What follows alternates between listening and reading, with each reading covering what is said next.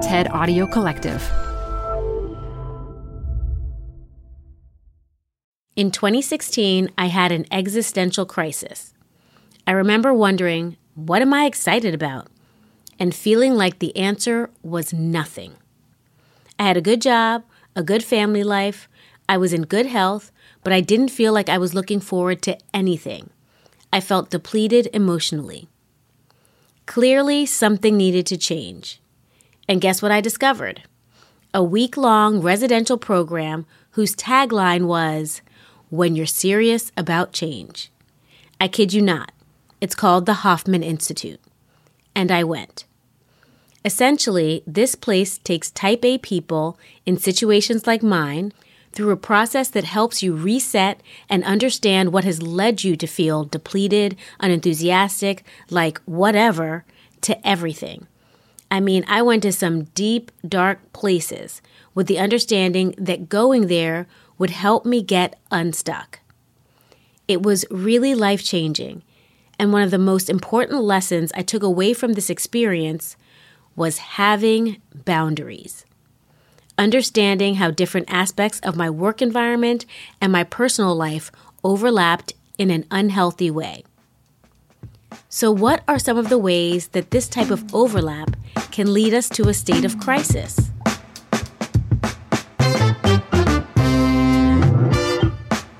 I'm Modupe Akinola. This is TED Business. Our speaker today is Gloria Chan Packer, the founder of Recalibrate, a workplace mental wellness provider that delivers a science-backed and realistic approach to mental wellness for organizations all over the world. In this talk, Gloria explains how to shift your perspective and reestablish the boundaries between your work life and your personal life so you can feel freer and more empowered. Then after the talk, I'll shed some light on the nuances of boundary setting. But first, a quick break.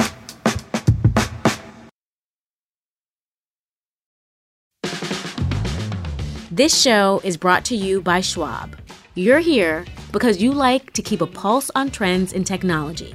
Well, now you can invest in what's trending in artificial intelligence, big data, robotic revolution, and more with Schwab investing themes. It's an easy way to invest in ideas you believe in. Schwab's research process uncovers emerging trends. Then their technology curates relevant stocks into themes. Choose from over 40 themes. Buy all the stocks in a theme as is or customize to better fit your investing goals. All in a few clicks. Schwab Investing Themes is not intended to be investment advice or a recommendation of any stock or investment strategy. Learn more at schwab.com/thematic investing. Hey, TED Business listeners. We're supported by our friends at Working Smarter, a new podcast from Dropbox exploring the exciting potential of AI in the workplace. Working Smarter talks with founders, researchers, and engineers about the things they're building and the problems they're solving with the help of the latest AI tools. Tools that can save them time, improve collaboration, and create more space for the work that matters most.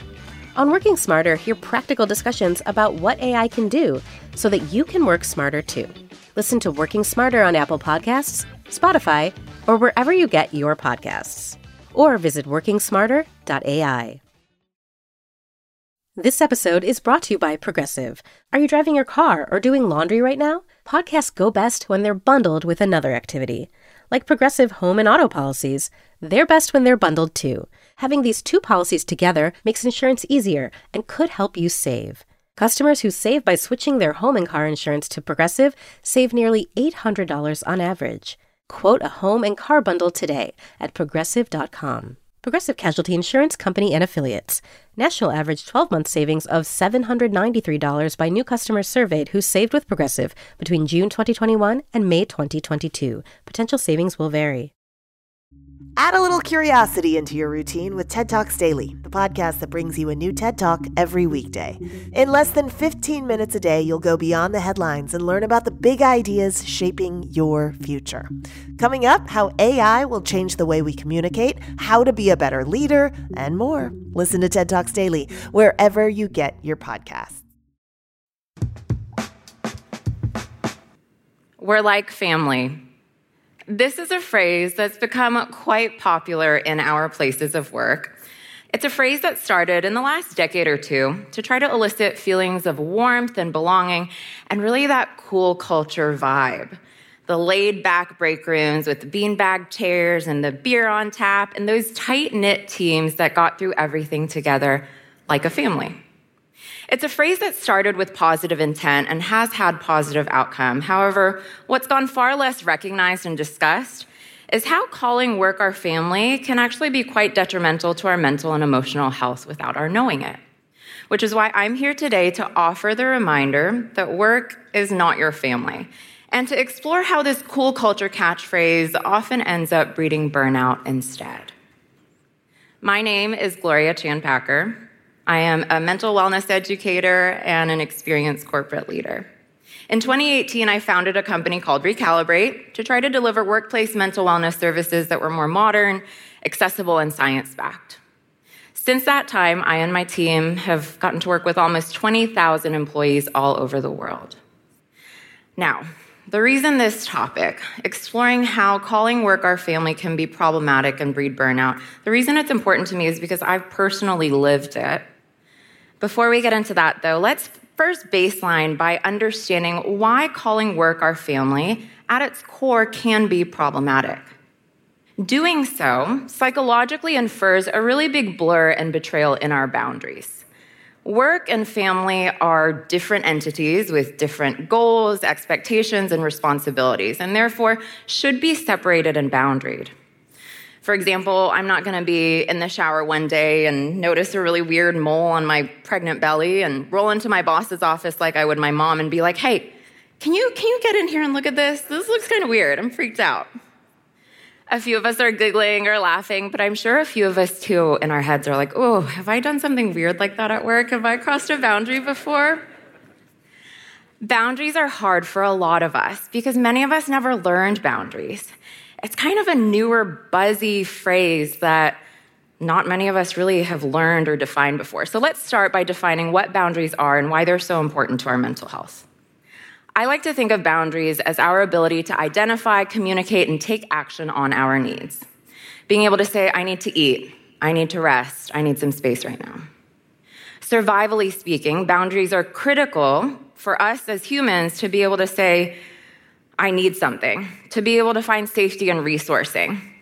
However, it can also be advantageous in certain situations to delay or deprioritize our needs too. For example, if I'm a human back in the day running away from a tiger, if I happen to be hungry, it'll of course be beneficial to delay that need for hunger until I'm safe again. However, if after the tiger has left and I'm safe, I keep staying stuck in being scared of the tiger and delaying my hunger and not eating, that becomes unhealthy too. This shift of delaying our needs into the unhealthy without knowing it is where a lot of us find ourselves unknowingly stuck today. Somewhere in our lives, we learned and adapted that repressing or sacrificing our needs for others was beneficial, but that became so autopiloted in our subconscious that it goes past the point of diminishing returns and becomes unhealthy. To where maybe we land into a workplace and we hear we're like family, and our brain just triggers into give it everything no matter what. We sacrifice our boundaries, our time, our relationships, and we start living life in these big swings of overworking to burnout. And maybe we rationally know that it's not the healthiest pattern in our life, but we feel stuck. I get that. I have lived through that and sometimes still feel challenged with it. You see, before I worked in mental wellness, you could argue that I worked in the opposite of mental wellness. I started my career in management and technology consulting, spending almost a decade giving it my all. I did the 80 to 100-hour billing weeks, the 100-plus flights a year for years on end, the early promotion chase, and didn't scale back on other parts of my life either. Still volunteered, went to my SoulCycle classes, did brunch and late nights with my friends, until my completely overscoped life turned into burnout cycle after burnout cycle. In 2017, my brain and body hit a wall. I started struggling with debilitating chronic migraines that for me meant that after months of no change and no medication or treatment working, I knew I had to take at least a leave from work. And that was devastating for me because work had really become my everything.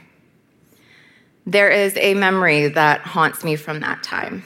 It was the night before I was about to go on leave, and I was just grabbing dinner with a friend and my husband.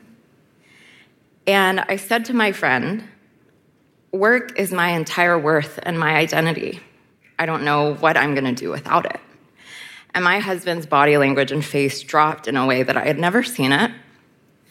And after my friend left, I remember him saying to me, I can't believe that you think that work is your only worth when I see so much more, and I can't believe you can't see that either.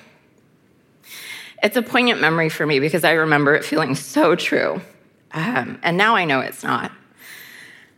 But it was a really rough period. It's such an important one in my life because it gave me the opportunity to do my own mental health work and understand where these burnout behaviors had come from for me, so that now I could grow into being able to discern when those behaviors are healthy or unhealthy.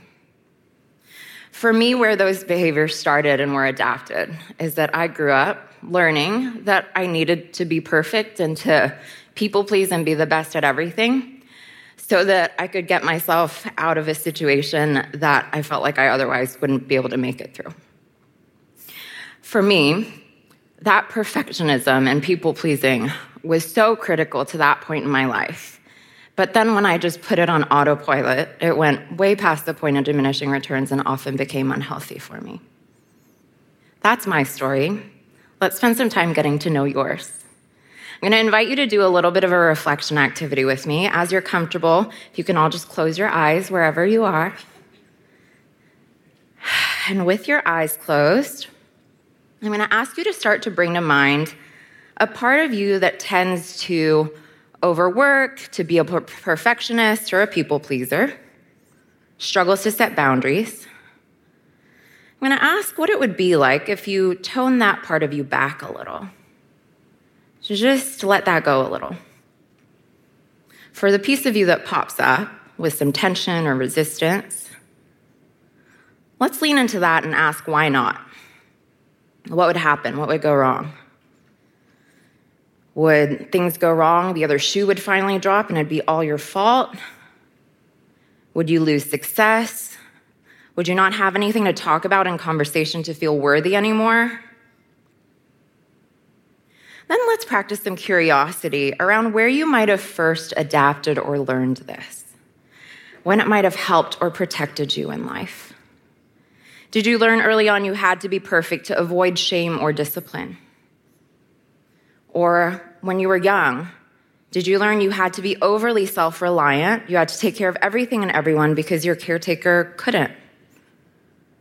Or maybe later in life, in college, did you learn it was worth sacrificing whatever you needed to get that win or accolade? Maybe to make up for not feeling accepted earlier in life. See what it would be to speak to that part of yourself and say, thank you so much for making this adaptation. You helped me through such an important time, but right now, I don't need you to be on the clock all the time anymore. I have a beautiful life that I've built with safety and stability, and I have people in my life that love me for who I am and not what I do. You can take a breather, so I can too. And as you're ready, just gently opening your eyes back up and coming back into the room with me. Welcome back. So part of that reflection activity is an example of what we would technically call identifying our cognitive schemas. Our cognitive schemas are essentially how our brain forms all of our subconscious behaviors, patterns, thoughts, and emotions, which our brain largely learns based on past experiences we've had. A majority of our subconscious schemas, our behaviors, are formed and adapted early on in life, especially in childhood, because our brains are kind of blank slates. We haven't experienced much of life yet, so out of safety and efficiency, our brain takes each big experience and wants to say, okay, this is what I did, these were the factors around, this is what happened, and therefore is how I should predict I should feel, think, and act from here on out, and it puts that on autopilot into our subconscious. This can be very beneficial when it does keep us safe and efficient. However, it can also become very outdated and unhealthy for us too, which is why it's so important to do this work. Now, doing such work is not about saying because a lot of our subconscious behaviors were formed in the past that they're all invalid or wrong. What it is about doing is making sure we each do our own due diligence to understand where the blueprint of our behaviors came from and ensure they're still relevant and productive to our current lives. We update everything else important in our lives, from our homes to our technology to our education. Why aren't we doing the same with our behaviors that affect our everyday? Now, I'm sure some of y'all might be asking, okay, I thought we were talking about workplace burnout. Why aren't we talking more about our workplaces and our employers? Which is where I'll offer a little bit of a plot twist. Yes, when it comes to burnout, our workplaces and employers do own a big part of the equation. However, what I find to be somewhat of an overlooked part of the equation today is what piece of the problem we individually own ourselves to. If I inherently have a tendency or a pattern to overwork or not be able to set boundaries, no matter what workplace or organization I change, if I never take accountability to drive my own internal change, then no matter what external change I make, I will likely keep suffering from the same patterns over and over again. Now, all that being said, and all that being something I strongly believe in, I am also a realist, and I know that not all of us will be ready to do our own deep personal work yet. So where else can we start on this topic? What else can we do? I'll offer 3 smaller steps. First, when you find yourself wanting to say we're like family around work or organizations, try to get clearer in your communication and use language that has better boundaries. As Brené Brown says, clear is kind, unclear is unkind. So if you find yourself wanting to say we're like family, but you're really kind of asking for a favor, clarify that. Say, hey, we actually need this deliverable a week sooner. What can we do to achieve that? Or if you're just trying to communicate a value about your organization, again, clarify the language and use boundaries. Say, it's a priority for our teams to feel trust and connection. Or, as my friend Trey, the CEO of Chronologic, says to his team, he says, we're not like a family. We're like a professional sports team. It still infers that same warmth and camaraderie, but within the boundaries of a workplace. Now, when it comes to this topic, it's not to say that you can't have deep, meaningful relationships from work, but it is to point out that we need to practice healthy boundaries so that we can sustain healthy workplaces and relationships. The second tip I'll offer is to actually do the work to learn and model healthy boundaries for one another. If you are a people pleaser who tends to overscope and overcommit, try buying some time before you respond and commit. Say, hey, I need to evaluate this against my other priorities. Can I get back to you by the end of the day? Give yourself some time for that behavioral change instead of getting stuck in the same repetitive pattern. When you're communicating boundaries, clarify what you need and what the impact will be if you don't get that need met. Say, if we need this product a month sooner, I'm going to need the help of 2 other people. Otherwise, the quality is really going to be at risk, and we might either lose team members or customers. Remember that when you're communicating boundaries, it's not a me versus you fight, but it's what we need to do to collectively come together to resource ourselves to sustain our organizations, workplaces, and relationships. Last tip I will offer is to see if you can find one way to empower mental health for yourself or others this year. I will recognize that just when it comes to talking about mental, emotional health, our behaviors in our past, that can feel tender, personal, but it can especially feel a little scary or stigmatized when we are talking about working with experts like psychologists or psychotherapists. I'll close here by offering a reframe in that thinking, a reframe in that stigma. When it comes to any other important part of our lives, we seek out experts. When it comes to our physical health, we seek out doctors. Financial health, we seek out financial advisors. Why is it that when it comes to our mental health, we think we should take care of it on our own? We would never look at a friend who's having a heart attack and be like, yo, you should really take care of that yourself, otherwise you're kind of weak. You should not need to go to the hospital. Why is it that we think we can grow or develop our mental health when most of us don't have the tools or education to do so? So today, Whether it is your propensity to burn out, your struggle with setting boundaries, or something different, I hope you can feel a little bit more free and empowered to start building more meaning and sustainability into your life. Thank you for your time.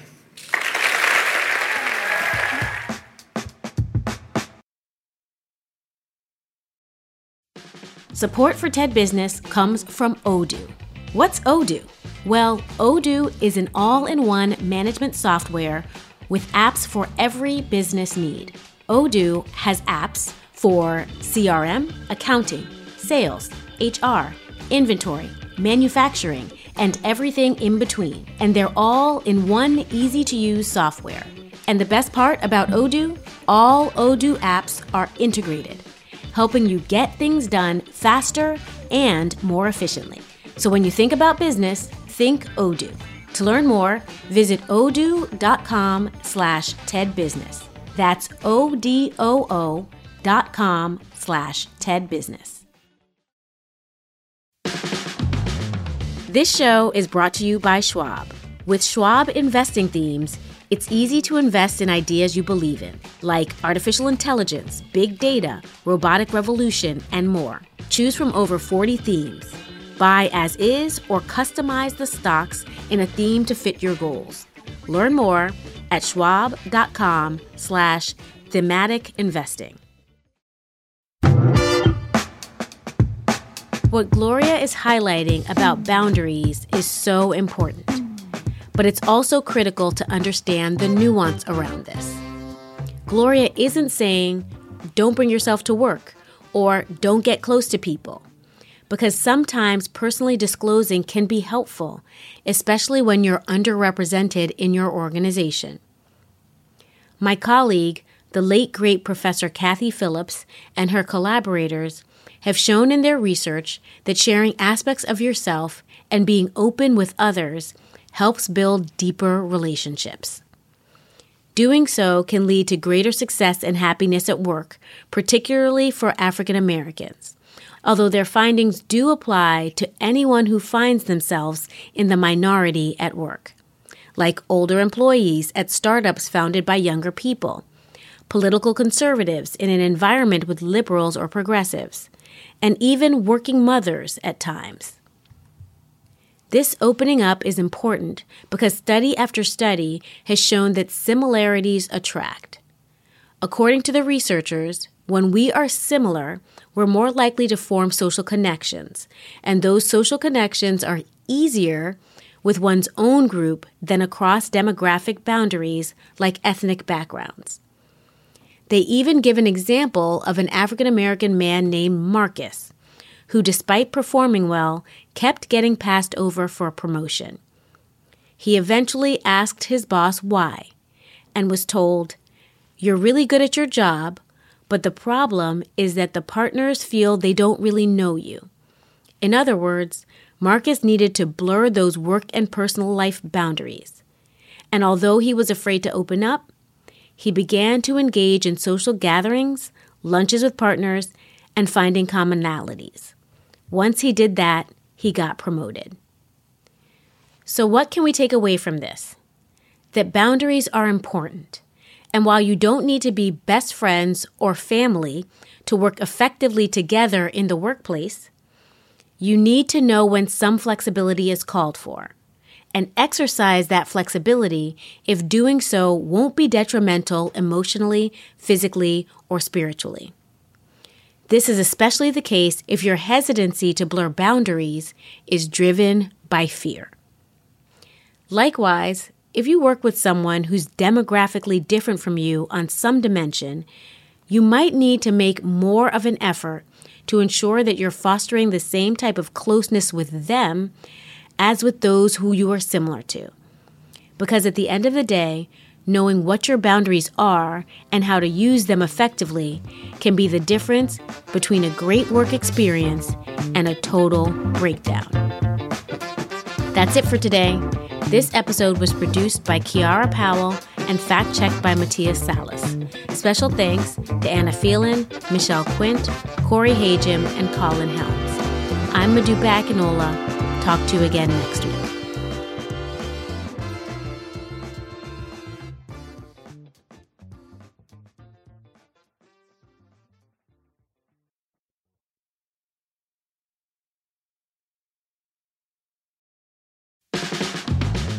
Support for the show comes from Brooks Running. I'm so excited because I have been a runner, my entire adult life. And for as long as I can remember, I have run with Brooks running shoes. Now I'm running with a pair of Ghost 16s from Brooks. Incredibly lightweight shoes that have really soft cushioning. It feels just right when I'm hitting my running trail that's just out behind my house. You now can take your daily run in the better than ever Ghost 16. You can visit brooksrunning.com to learn more.